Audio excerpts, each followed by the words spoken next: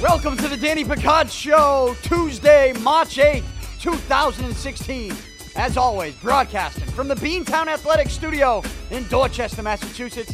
Beantown Athletics, your only source for customized screen printing and embroidery. Go to beantownathletics.com right now. That's beantownathletics.com, or give them a call at 617-282-4181. That's 617-282-4181. And make sure you tell them I sent you. We got some beautiful weather here in Boston today. 55 degrees and sunny.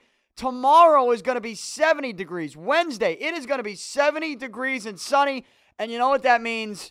It means softball season right around the corner. And if you're in a softball league or on a softball team, you need to get your uniforms done right here at Beantown Athletics. That's just one of the many things that you can get done. But since it's nice out, it reminds me, I know you're playing in a softball league.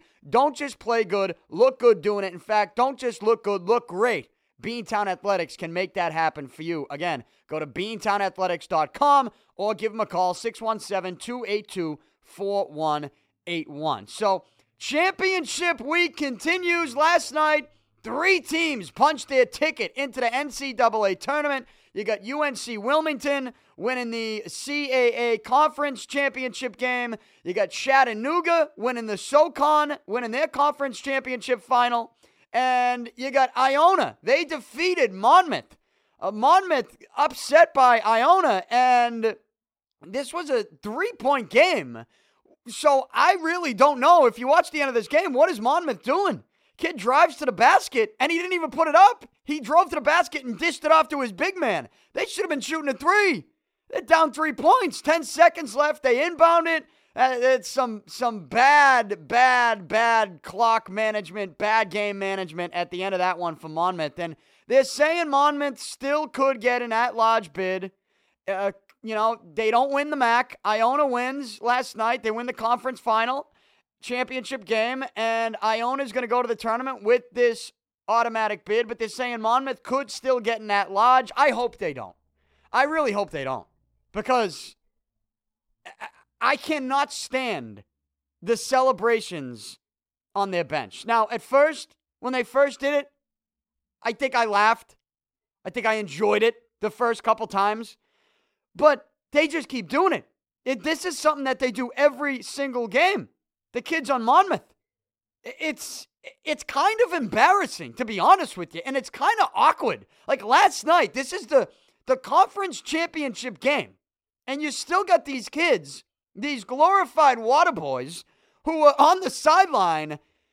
There's 4 kids on the ground, and there's 1 kid on top of them like he's riding horseback in front of the bench on the court. It doesn't make sense to me. If I'm the coach of Monmouth, and I know they've been doing this all year, but I don't do much college basketball during the middle of the season. I think I touched upon it early on, and I might have even told you that I enjoy some of it. And I even just said I did enjoy some of it at the beginning. But now, that game last night, you lose by 3 points to Iona. And forget about that. But just forget about the result. It's the conference championship game. You got these glorified water boys on the sideline doing these ridiculous celebrations. It's embarrassing. And if I'm the coach, I'd be looking down going, boys, enough. Like, enough. I get it. You did it at first. ESPN caught it. The SportsCenter guys loved it. All right. That's it. You're not doing it tonight. Stop. It's foolish. It's embarrassing. But they keep doing it. And you know they're going to do it in the NCAA tournament if they make it. So I hope they don't make it. Now, with a team like Iona winning the conference championship, they weren't supposed to, because Monmouth was the regular season champ in the MAC, right? So with a team like Iona, who's essentially an underdog, wins their conference championship, that could affect a potential at-large bid. Like, if you're a potential at-large bid for the NCAA tournament, you do not want Iona winning that game. You don't. You don't want Iona winning that game last night, because that could potentially take up someone's spot. When you look at all the spots that, like, if you look at a team like Monmouth, if you think they're getting in anyways, you want them to win that conference tournament, because you certainly don't want two teams from the MAC getting in. Now, I'm not sure if Iona was going to be a potential at-large bid. I think I was hearing more about Monmouth in that spot. But Iona wins last night. Bottom line is, if you're a potential at-large around the country in the NCAA, you do not want the underdog winning the conference championship game. You don't. You want the team that's the favorite to win that game, because if the underdog wins, it could take up a potential spot for an at-large bid somewhere when we get to Selection Sunday, this coming Sunday. But I really do hope Monmouth does not get in. They could potentially, they're saying they could get an at-large, and if they get in, they're going to celebrate. And look, I have told you many times that I enjoy a good celebration. I do. I enjoy a good celebration.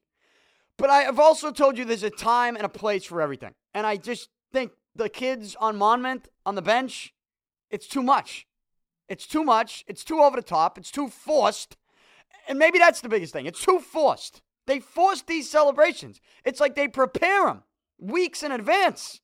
They know. Like, the rest of the team goes into the game with the strategy on what they're going to do on the court. These kids go into the game with the strategy of what type of celebrations they're going to do on the sideline.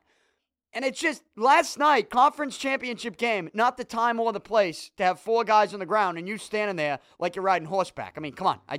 Too much. I hate it. So it's just, I hope they don't make the tournament, because I don't want to be watching that.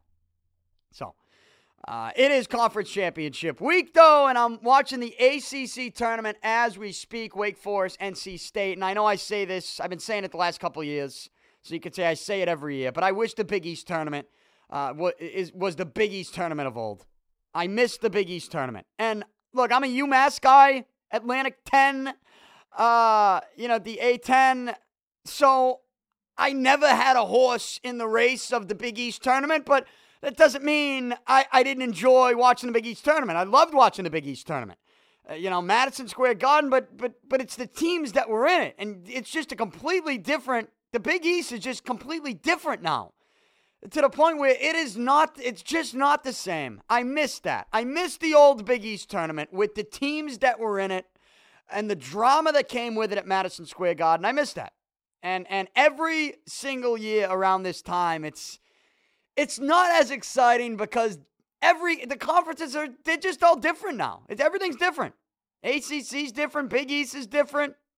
Heck, the Atlantic 10's different. I mean, it's just, and I never really understood why. Like, I never really understood why they made all those changes. Money, I guess. It just didn't make any sense to me. You had something great, and they broke it up, and they ruined it. But thankfully, they didn't ruin the NCAA tournament, because we'll get that next week. We'll get that beginning next week. The first four playing games next week at this time. Selection Sunday, this coming Sunday. Next week, though, I'll be in the Dominican, so I will not be here at all. I'm gone for a week. All week next week, I'm gone. So I won't be getting to the NCAA tournament stuff until the following week, in which we already will know the Sweet 16, right? We'll already know the Sweet 16 at that point by the time I get back and break this thing down. So I'll keep an eye on championship week, and we'll react to it. But three teams last night punching their ticket: UNC Wilmington, Chattanooga, and Iona. Yesterday, I also watched the Peyton Manning retirement press conference. The NFL in the news, big time the last couple days. Of course, we got NFL free agency officially beginning tomorrow on Wednesday, March 9th. We are in the middle of that legal tampering period, right? But NFL free agency officially begins tomorrow on March 9th. So that means the NFL is in the news, but it's also in the news because certain players are retiring. Now, today the news is Calvin Johnson has officially retired, even though we already kind of knew this was going to happen, right? We had heard this report that he was leaning that way or that he was going to retire. They made it official today. Of course, Calvin Johnson he's calling it quits much earlier than expected.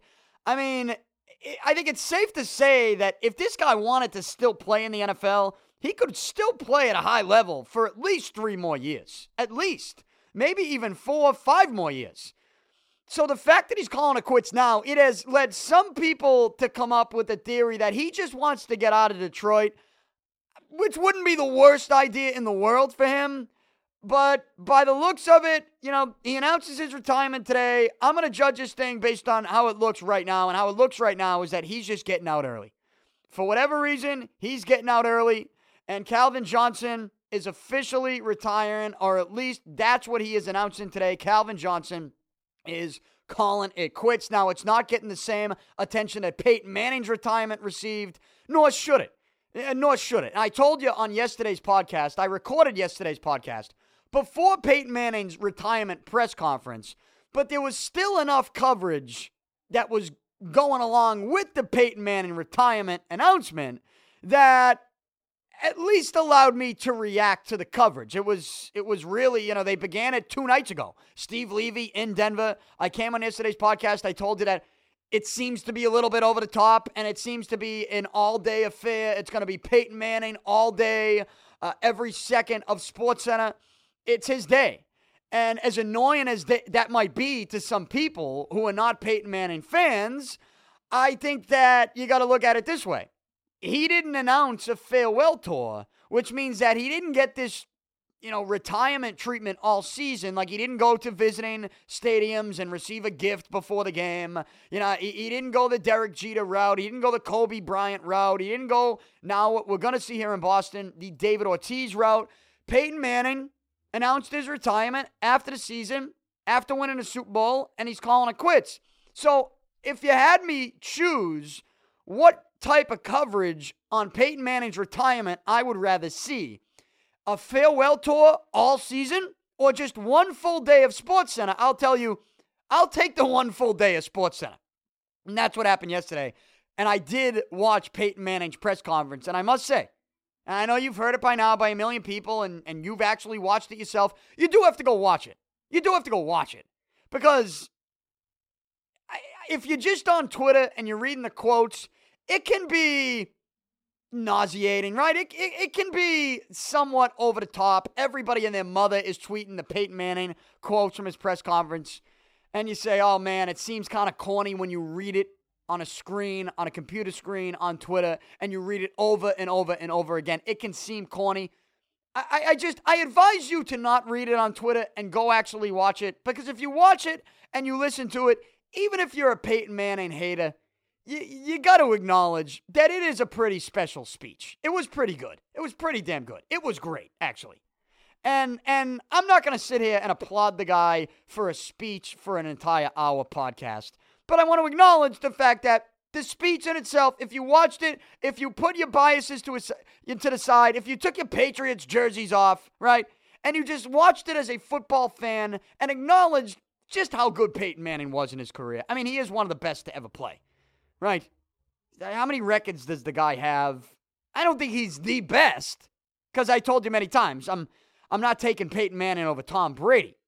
And, that gets into the arguments of the playoffs and the Super Bowls.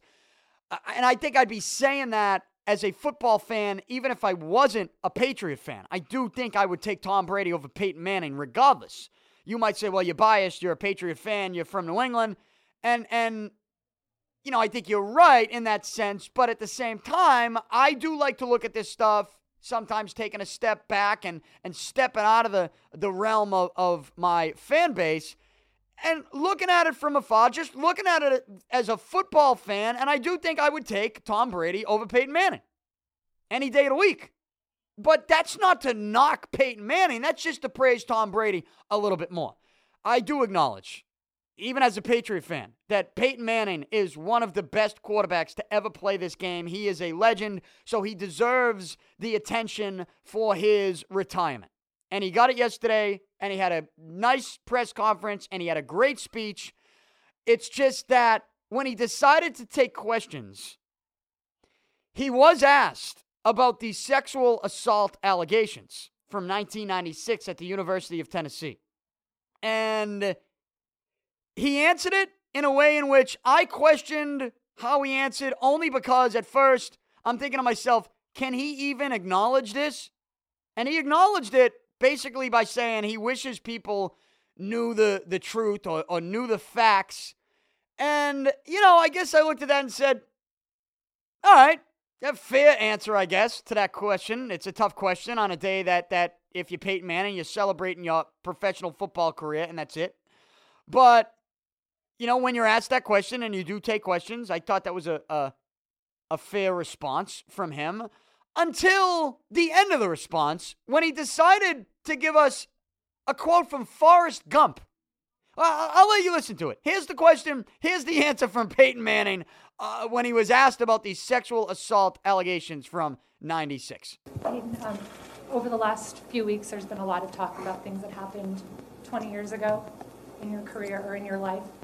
What can you say now about those allegations and how this has maybe overtaken kind of the discussion over the last? Yeah, well, first off, this is a joyous day, and nothing can overtake from this day. I think it is sad that some people don't understand the truth and the facts, and I did not do what has been alleged, and I am not interested in relitigating something that happened when I was 19 years old. And I kind of like my dad used to say when I was in trouble, I can't say it any plainer than that. And so this is a joyous day, and it's a special day, and like Forrest Gump said, that's all I have to say about that. I mean, what was that? What the fuck was that? We played it last night on WEI. I listened to it yesterday afternoon multiple times. I'm going, what is he doing? Like, what? Look, put aside for a second whether you believe he did this or he didn't do it. However you feel about that, because we don't know the facts. I don't think we know the facts. We have both sides telling a different story. I don't know that we'll ever know exactly what happened in that University of Tennessee training room in '96. I don't know that we'll ever find out. I don't know that we'll ever know the actual facts or the actual story. You can believe who you want at this point. But whoever you do believe, whatever story you believe, and whatever you think happened in that training room at the University of Tennessee in '96, put that aside for a second. Bottom line is this. Whatever you believe, those are serious allegations, okay? Sexual assault allegations, those are serious allegations. They should be taken seriously, even if you're Peyton Manning and you know you did nothing wrong, okay? Let's say nothing happened. Even if you know you did nothing wrong, you cannot throw a Forrest Gump quote at the end of your response to that question.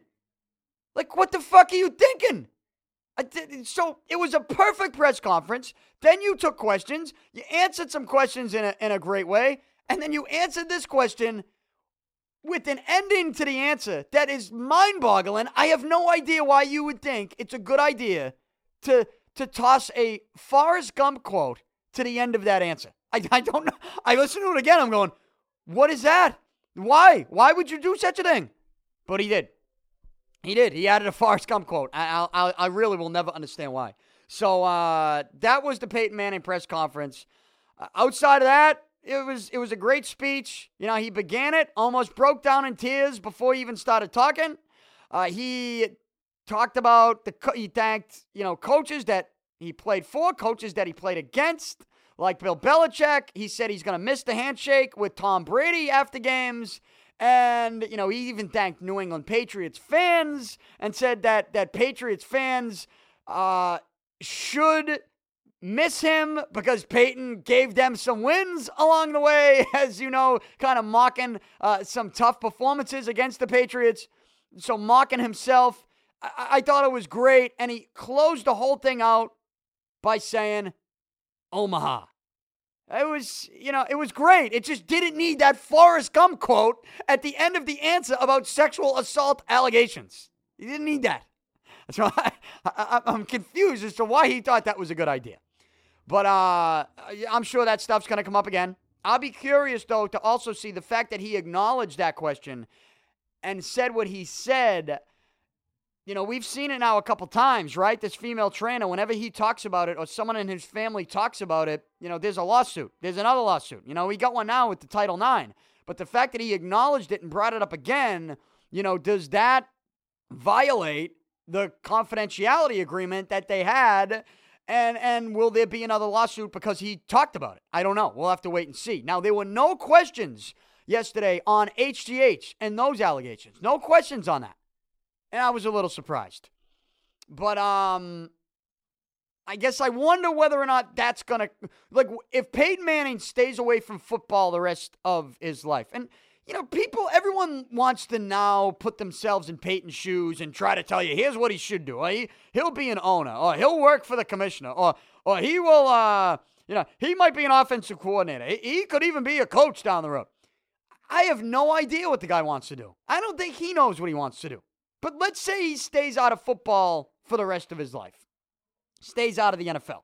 Does the NFL really, get into the Peyton Manning HGH stuff? Now, they're going to investigate it because the Al Jazeera report had more than just Peyton Manning linked to PEDs, right? I mean, what do you have? The whole Green Bay Packers team on that list?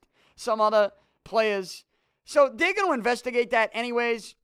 I just wonder... how much are we going to get of the Peyton Manning stuff? How deep are they going to get into that portion of it?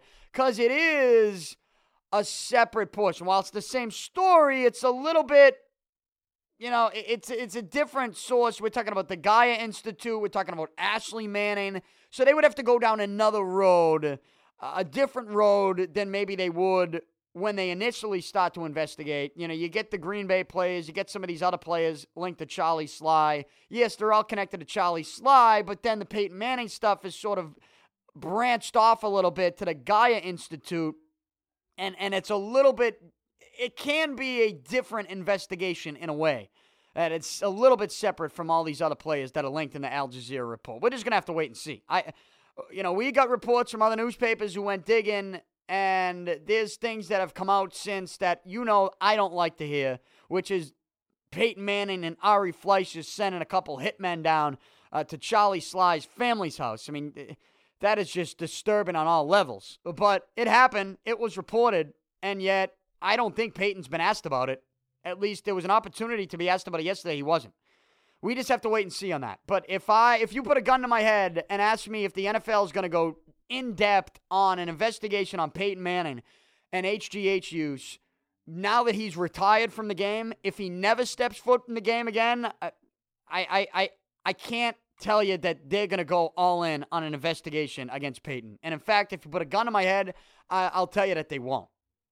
So, I think from a standpoint of, hey, they've attacked Tom Brady here the last year and a half, why wouldn't they go after Peyton Manning? Well, from that standpoint, it is frustrating. It is that you would continue, and not just the fact that they attacked Tom Brady, but they continue to drag this thing out. They continue to fight the Deflategate thing.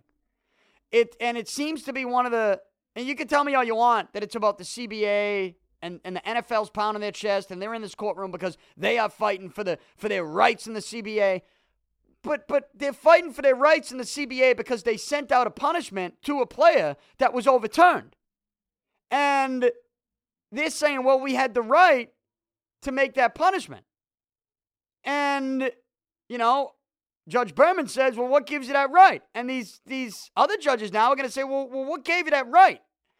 And they say, well, here are the details. And then when you get to the details, all of a sudden, you got to get back to Brady. You got to get back to the air pressure in a football. Don't tell me they're fighting the CBA when what they're fighting in the CBA comes back to the punishment, which comes back to the specifics of the punishment, which comes back to Tom Brady and the air pressure of footballs. Which means that ultimately they're still fighting about the air pressure in a football. And if you're going to put this much of an effort into fighting the air pressure in a football, why wouldn't you put the same effort into HGH use? A performance-enhancing drug, which in this whole Deflategate issue, you've compared PSIs in a football to PEDs in the number of games with a suspension with force. So it doesn't match up. the way they've gone after Brady and the way they didn't go after Peyton, and seemingly, I don't think will go after Peyton. I mean, look, I hope they do. I hope they do. I don't care that he did HGH. I've said that many times. I do not care that Peyton Manning, if he took HGH, if he did. I don't think it would be shocking to me if he did, coming off neck surgery, being linked to this stuff. I wouldn't be a shock to me. And I don't necessarily care. It's just the precedent. It's the principle. At least, if you're the NFL, you know what? Just stop fighting the Brady thing. That's what I'd say. Stop fighting the Brady thing. And maybe I'd be happy then. But as long as they're still fighting it and they refuse to, go after Peyton, at least look into it, as much as they've looked into Deflategate, it's laughable to me. And it's embarrassing for the league. And it looks bad. It does.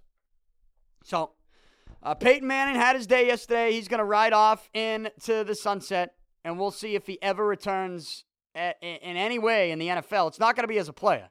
I don't buy into those conspiracy theories. I do think Peyton Manning is done.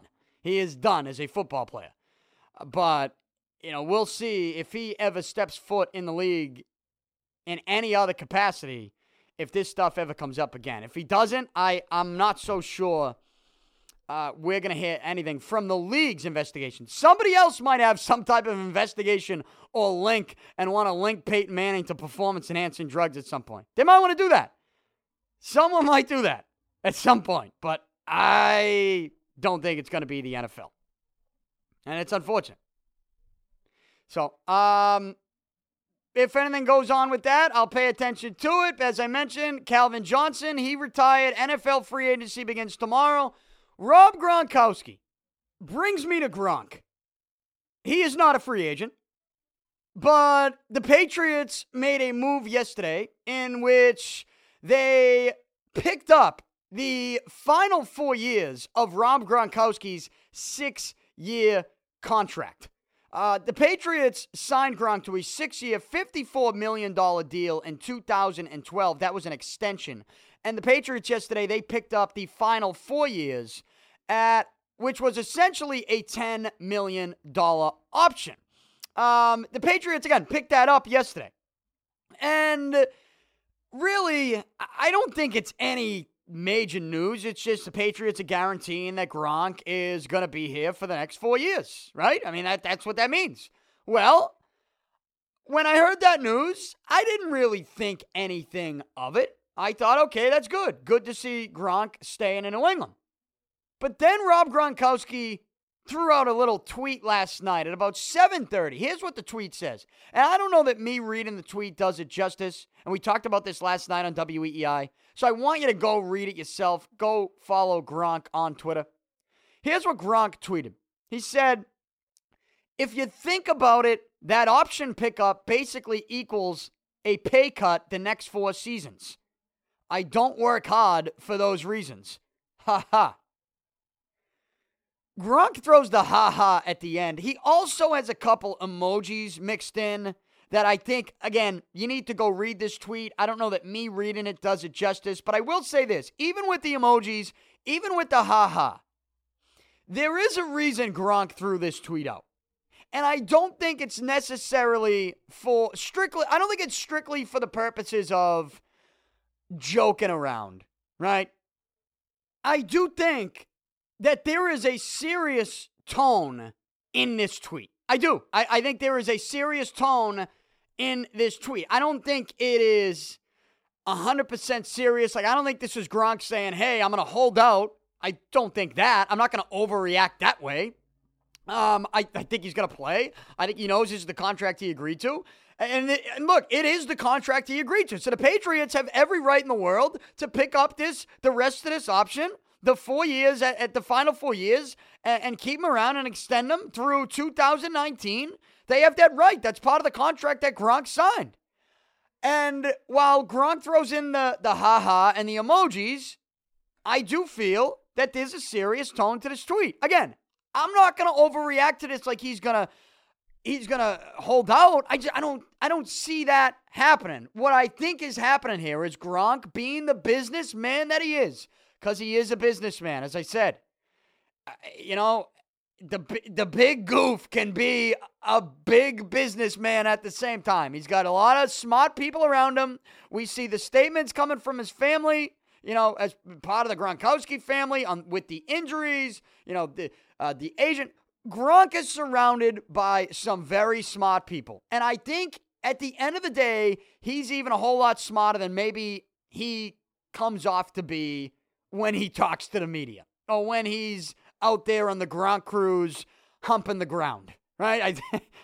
You know what I mean? Like, I do think he's a little bit smarter than people maybe give him credit for, or a little bit smarter than we see from the outside looking in. I think behind the scenes, he's surrounded by some very good business people, some people that are basically getting his back with regards to money and his career, and the idea that, hey, you're turning 27 in May, the hits that you take, the injuries that you've already suffered and may suffer moving forward, you're most likely not going to be able to play until you're 40 years old. All right? You're not going to be able to do this like Tom Brady does this till you're 40. Okay? That's not the way this is going to work. So who knows how much time you have left. But in the time that you have, and you're in your prime, you need to do everything you can to get as much as you can right now. And hey, I'm okay with that mindset. I say this about professional athletes all the time. You want to go out and get your money? Go out and get your money. Go get your money. And get your money now while you can, especially when you're in your prime, especially when you're in the NFL. A league that guaranteed money is really the only money that you want, right? Because it's the only money that you're probably going to get. But we're even to a point in this league where you got guaranteed money, and what you really want is fully guaranteed money. So you got guaranteed parts of the contract, but now you have this fully guaranteed portion, and it's so insane in the NFL that, especially when you play a position that Gronk plays, go out and get your money. Or at least if you got to do something now, say something now, and set yourself up now to be in position to maybe make some more money down the road, then do it now. And I think that Gronk with this tweet, all right, it's Twitter. Don't take Twitter too literal. Don't take Twitter too serious. I say that all the time. I think with the ha-ha and the emojis and the fact that it's Gronk, I think we can look at this, know that the Patriots had the right to pick up this option and say he's not going to hold out, and it's not the end of the world, and Belichick and Gronk aren't going to, throw down when they see each other at OTAs or at training camp. Like, Gronk's showing up and he's going to play, and he's going to play hard, okay? Because he's under contract. But I think what Gronk knows is that as the years go on, as this final 4 years of this contract that were picked up yesterday, as he gets closer to the final year of that deal, maybe even the third year of that deal, of that extension that's been picked up, as he gets closer to that, then he knows what's going on around the rest of the league, and he knows what's going to happen moving forward around the rest of the league. You even see it now with the Dwayne Allen signing, staying in Indy, right, and the money he's making. Tight end Dwayne Allen stays with the Colts, 4-year extension worth about $30 million. Gronk sees that. You see the salary caps increasing. He knows what's going to be available to him, with the money that teams could spend on him, and even the Patriots could have to spend on him. So you set yourself up now, possibly, to go back to the negotiation table with the Patriots in 2 years and restructure this thing. I don't think that's out of the realm of possibility. I think that could happen. And in fact, Gronk is maybe expressing himself in a way right now in which he's just letting it be known that, okay, the contract he has, he understands he signs it, he's going to play under it, but look at, he's Gronk. And at some point, this contract is not going to look very good to him on paper with regards to what's being paid around the rest of the league. And at some point, you might want to talk about restructuring. That's all I think this is. I don't know that this is Gronk threatening to hold out. In fact, I do know. He's not going to hold out. I don't see that happening. I don't see it playing out that way. And I'm not going to overreact to one tweet from Gronk in that manner. It's just not going to happen. So for people that do want to overreact to that, I'd say take it easy. I'd say take a deep breath, calm down, maybe step away from Twitter for a little bit. Gronk's going to play for the Patriots next year. Gronk's going to play the year after that. And, if Gronk puts up Gronk numbers the next couple years, I expect this to be his mindset, that option, those 4 years, it doesn't look good for him. And if he produces, he's just sort of throwing it out there now that, hey, when it comes time to maybe restructure, and you look at my contract compared to what's being dished out to the rest of the league, I'm going to want more at some point. That's all I think this is. But for right now, I think the Patriots and Gronk are good, right? You got to think they're good right now. So, Gronk's being a businessman, and he's using Twitter as a way to utilize that. And I'm fine with it. I'm fine with it. We'll keep an eye on that situation, but as I told you, I just don't think there's a lot to keep an eye out for. But if anything else is said from either side, Gronk's party or the Patriots, I will react to it. Before I move on from the National Football League, couple other stories here. The Eagles have traded DeMarco Murray to the Tennessee Titans for draft pick compensation. I don't think we yet know exactly what draft picks have been sent to Philly, but the bottom line is this. The Eagles are getting rid of Chip Kelly's guys, okay? They're getting rid of a lot of his guys. DeMarco Murray gone. Who else they trying to get rid of, right? Didn't they just trade Kiko Alonso? They traded Alonso. But DeMarco Murray, back to him for a minute. He has agreed to restructure his $40 million contract with Tennessee. So, it seems like he wanted out of Philly as well, but that's another big story that we're following in the world of the NFL. DeMarco Murray out of Philly after just one season. He had a big year in Dallas the year before.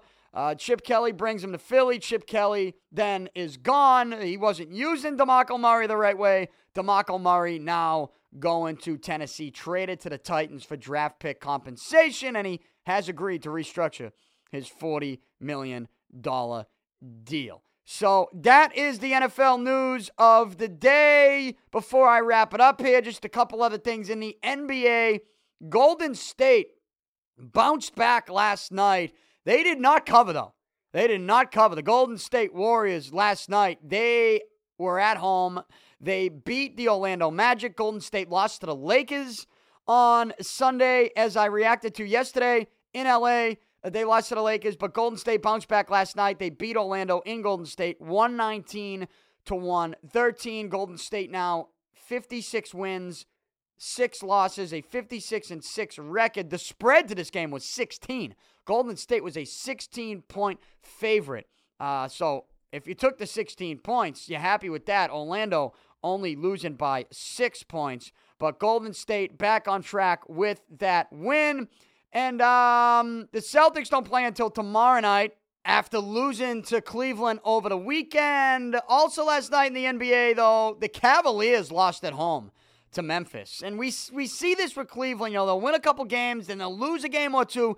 And there always just seems to be something coming out of the Cleveland Cavaliers locker room. Always. And I usually defend LeBron, but he's been doing a couple things lately that I just can't defend. One, going down to Miami last week and working out with Dwayne Wade in the middle of the season just because his team is a couple days off. The other thing was this Instagram video that he put out there the other day of him on an off day working out, screaming into the camera, saying he lives for this. Like letting people know that he works out on off days. No shit. I expect you to work out on off days. You're a professional athlete. In what world do we live in which these guys wouldn't work out on an off day? Because the team has the day off. I don't know. I always assume that these guys would work out on their off days. Like, that's just an assumption that I make. So when I see somebody post a video, a pro athlete, post a video of them working out on an off day and showing us that they're doing so, I'm not going to praise you for that. So you shouldn't be patting yourself on the back. But that's LeBron for you. So as much as sometimes I defend the guy, it's just, he's been out of control lately. And the Cavaliers, that's a tough loss at home last night to the Memphis Grizzlies. Cavaliers, though, still, I would take them over anybody in the East to this point. I think they'll be in the NBA Finals. It's just, if you're a Cavalier fan, you got to hope that they can clean up some of just the drama. There's just too much drama that comes out of there. And LeBron James is the drama queen. So, if you're the Cavaliers, you got to clean up some of that drama before you get into the playoffs. That's all. That's all I'll say about that. But that's the world in the NBA from last night. In the NHL, I had some history last night in Florida. And I reacted to this sort of as it was happening last night on WEEI, talking about the Bruins win over the Florida Panthers last night in overtime. Lee Stempniak, that's right. The Lee Stempniak that the Bruins acquired at the trade deadline. He scored the game winner. Stempniak is having a nice beginning to his Bruins career. And, I mean, I say Bruins career. It could just be the rest of this season. But still, his first handful of games here with the Bruins have been very good. And he gets the game winner in overtime last night in Florida. And I had some people tweeting me being like, well, is it, you're looking at it now and saying this was a good trade. And, look, I've said it from day one that Stempniak's a good player. He's a good acquisition. He's going to do some good things with his team, as you saw last night. I even said the same thing about John Michael Lyles. These are not bad players. It's just they are not the get you over the hump type players. Like the Bruins needed, they didn't need an offensive piece. They didn't.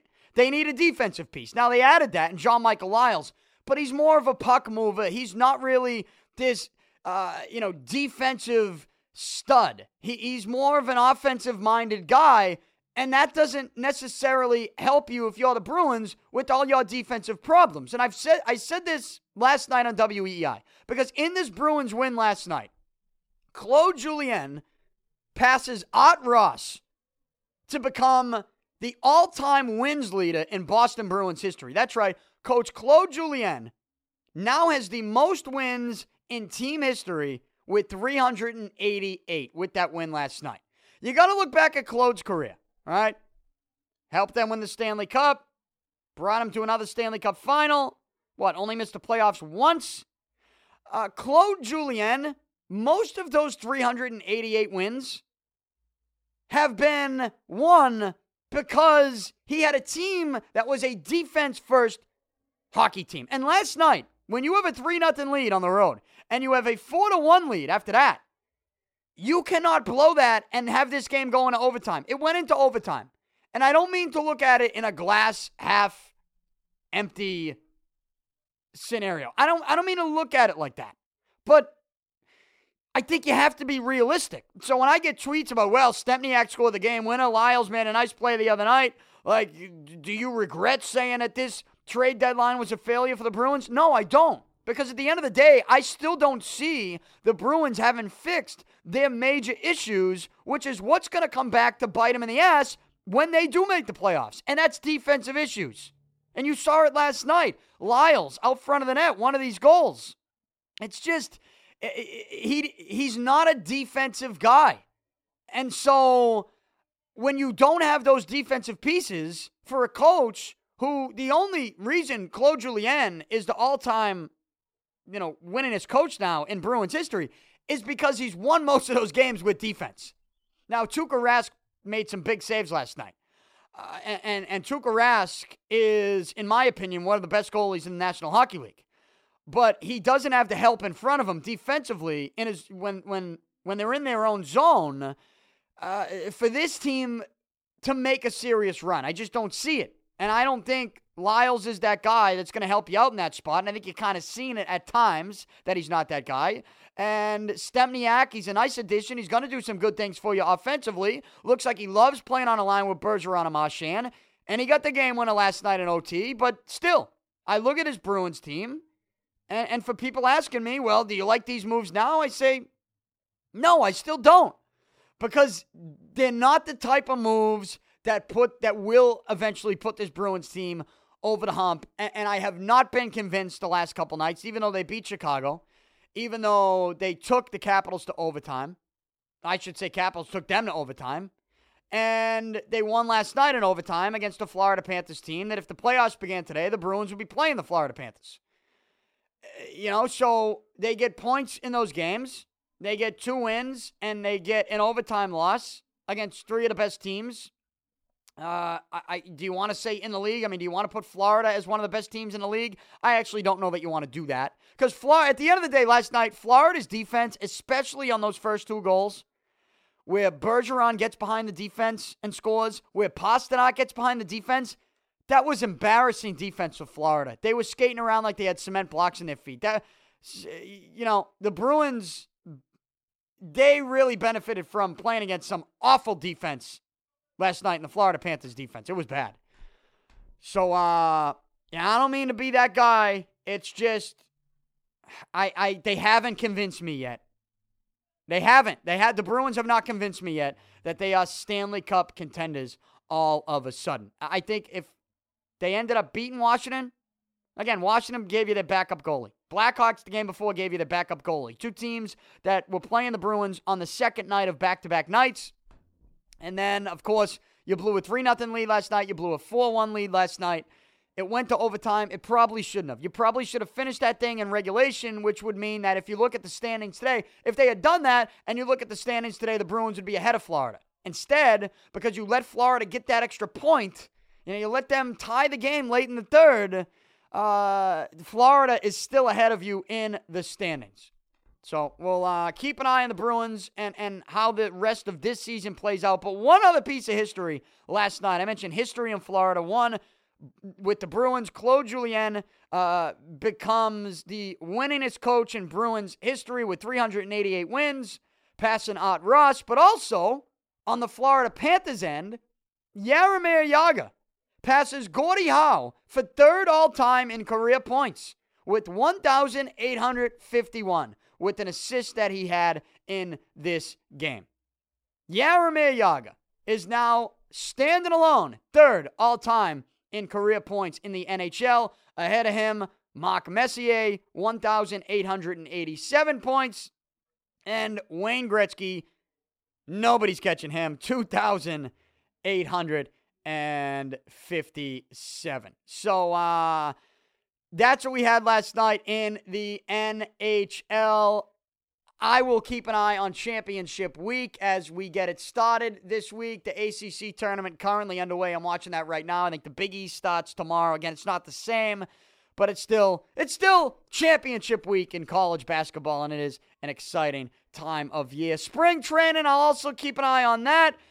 I mean, I'm not going to sit here and do the John Farrell, Jessica Moran story every single day, right? At some point, we need to move on and see what the team does and how they react to John Farrell and maybe where he stands with this organization and just how short the leash has become. So we just have to wait and see. And, yesterday, just to clarify something, not even to clarify, but just to sort of respond, because I've been now going back and forth with some UFC fans who are unhappy with the way I knocked the UFC yesterday by telling you that, the Conor McGregor Holly Holm losses on Saturday night at UFC 196 were just, I told you that was bad for business. People have come to me and said, well, Conor McGregor, he walked away with the largest purse in UFC history. They made all this money. How is it bad for business when they're making money and he'll continue to make money? I agree. He'll continue to make money. I said it yesterday. UFC's not going anywhere. They're not going anywhere. They're going to continue to make money. McGregor's still going to draw the crowd because he talks shit. And you know what? If he fights guys in his weight class, he probably will be able to back it up again, moving forward. But maybe the phrase, not to confuse the money with my argument, maybe to sort of separate that and get the money out of it for a minute. I understand that McGregor made all this money, but I'm not in this. Like, if McGregor made $50,000 or he made $2 million, that doesn't mean anything to me. Yeah, it means something to them. It doesn't mean anything to me. Like, I'm in the McGregor story for the story, right? I'm all in on that for the story, but the story now has a blemish, and it's, I think it's unnecessary. So I said yesterday, what happened Saturday night at UFC 196 was bad for business. People have thrown the money at me. All right, I get what you're saying, but that's not really where I'm going. The money doesn't, to me, I'm not talking about the money. I'm talking about the story, because the story was special. And you had a very special storyline going there with McGregor, and now it's sort of ruined. And maybe instead of using the phrase bad for business, I'll say it was unnecessary for business. McGregor versus Nate Diaz was an unnecessary fight for the business. Didn't need to happen. Didn't need to happen. And I know that's in hindsight, but in hindsight, it does look like the UFC got greedy, which ultimately I think ends up being bad for business, because I do feel that the storyline was so special. They had something going there with McGregor, and now he loses this fight, and it's just something's going to be missing now. So they just had to respond to the UFC people coming at me, because I get how much money they made, but I'm not in it for how much money they make. And I know maybe that's why they're in it. That's not why I'm in it. I'm in it for that storyline they had, and I think they sort of ruined that storyline because they got greedy a little bit. Got greedy. So that fight was unnecessary for business. I think it was a bad night for UFC. I do. But moving forward, we'll see how it plays out. Last night, I did not see how the end of Monday Night Raw played out, but I saw the beginning. Shane McMahon in the ring, doing a little fighting with some security guards. Shane O'Mac has returned, and I was talking with my producer last night at WEEI. We actually did a little segment on the air about this, which was, there are people that believe Shane McMahon's going to fight this fight. There's no way. There's no way Shane McMahon fights The Undertaker in Hell in a Cell at WrestleMania. That's not a good fight. That's a terrible story. And it's going to be a terrible match. Somebody's going to come in and save the day for Shane McMahon and end up fighting The Undertaker. Someone's going to do it. I don't know who it's going to be, but it's going to be someone. Someone who's an actual wrestler, okay? Someone who's a big name WrestleMania superstar. Is it going to be The Rock? Is it going to be someone like, Sting? Is it going to be, you're going to have Mick Foley come back? I don't know. Someone. Seth Rollins, John Cena. Think about the names that are not currently in matches. That could be. Someone's going to come in and save the day.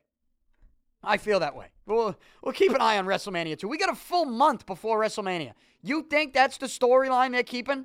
Now, the storyline, I shouldn't say storyline. I should say the match. The storyline might remain the same, that Shane McMahon gets control of Raw.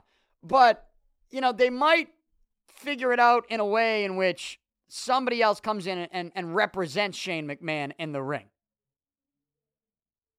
I just feel like that's the road we're going down.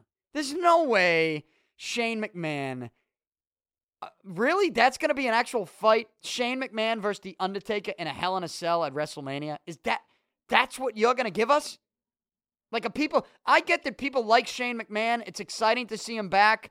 I think it was a little bit more exciting the first time than it was seeing him back last night. I think it's kind of, okay, all right. How many more times are we going to open Raw with Shane McMahon? Is it actually that special? I know it's been a while since we've seen him, but the more we keep seeing him, how special is it really? And when you ask that question, it brings me to WrestleMania. Do I need to see Shane McMahon wrestle at WrestleMania? In fact, do I even want to see him in a match at WrestleMania? And I think my answer is no.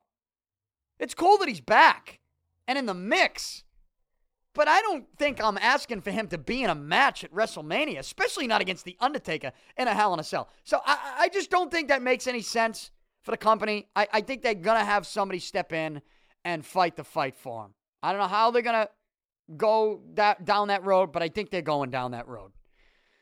So we'll see where the road to WrestleMania turns next, but that would be my prediction on that. So wrapping up the show, I will be joined tomorrow by Jared Carabas, Barstool Sports. He will join me in studio. He covers the Red Sox and Major League Baseball for Barstool Sports. We'll talk some spring training. We'll get into some get back into some Red Sox stuff for sure. So I'm here 5 days a week, DannyPicard.com. You can also subscribe on iTunes, Stitcher, TuneIn, anywhere podcasts are available. Follow me on Twitter, Facebook, all forms of social media. And also, don't forget, Beantown Athletics is your only source for customized screen printing and embroidery. Go to beantownathletics.com right now. That's beantownathletics.com, or give them a call at 617-282-4181. That's 617-282-4181. I keep telling you, if you're in a softball league, get your uniforms done at Beantown Athletics. Don't just play good, look good doing it. In fact, don't just look good, look great. Beantown Athletics can make that happen for you. I'm out. Talk to you tomorrow.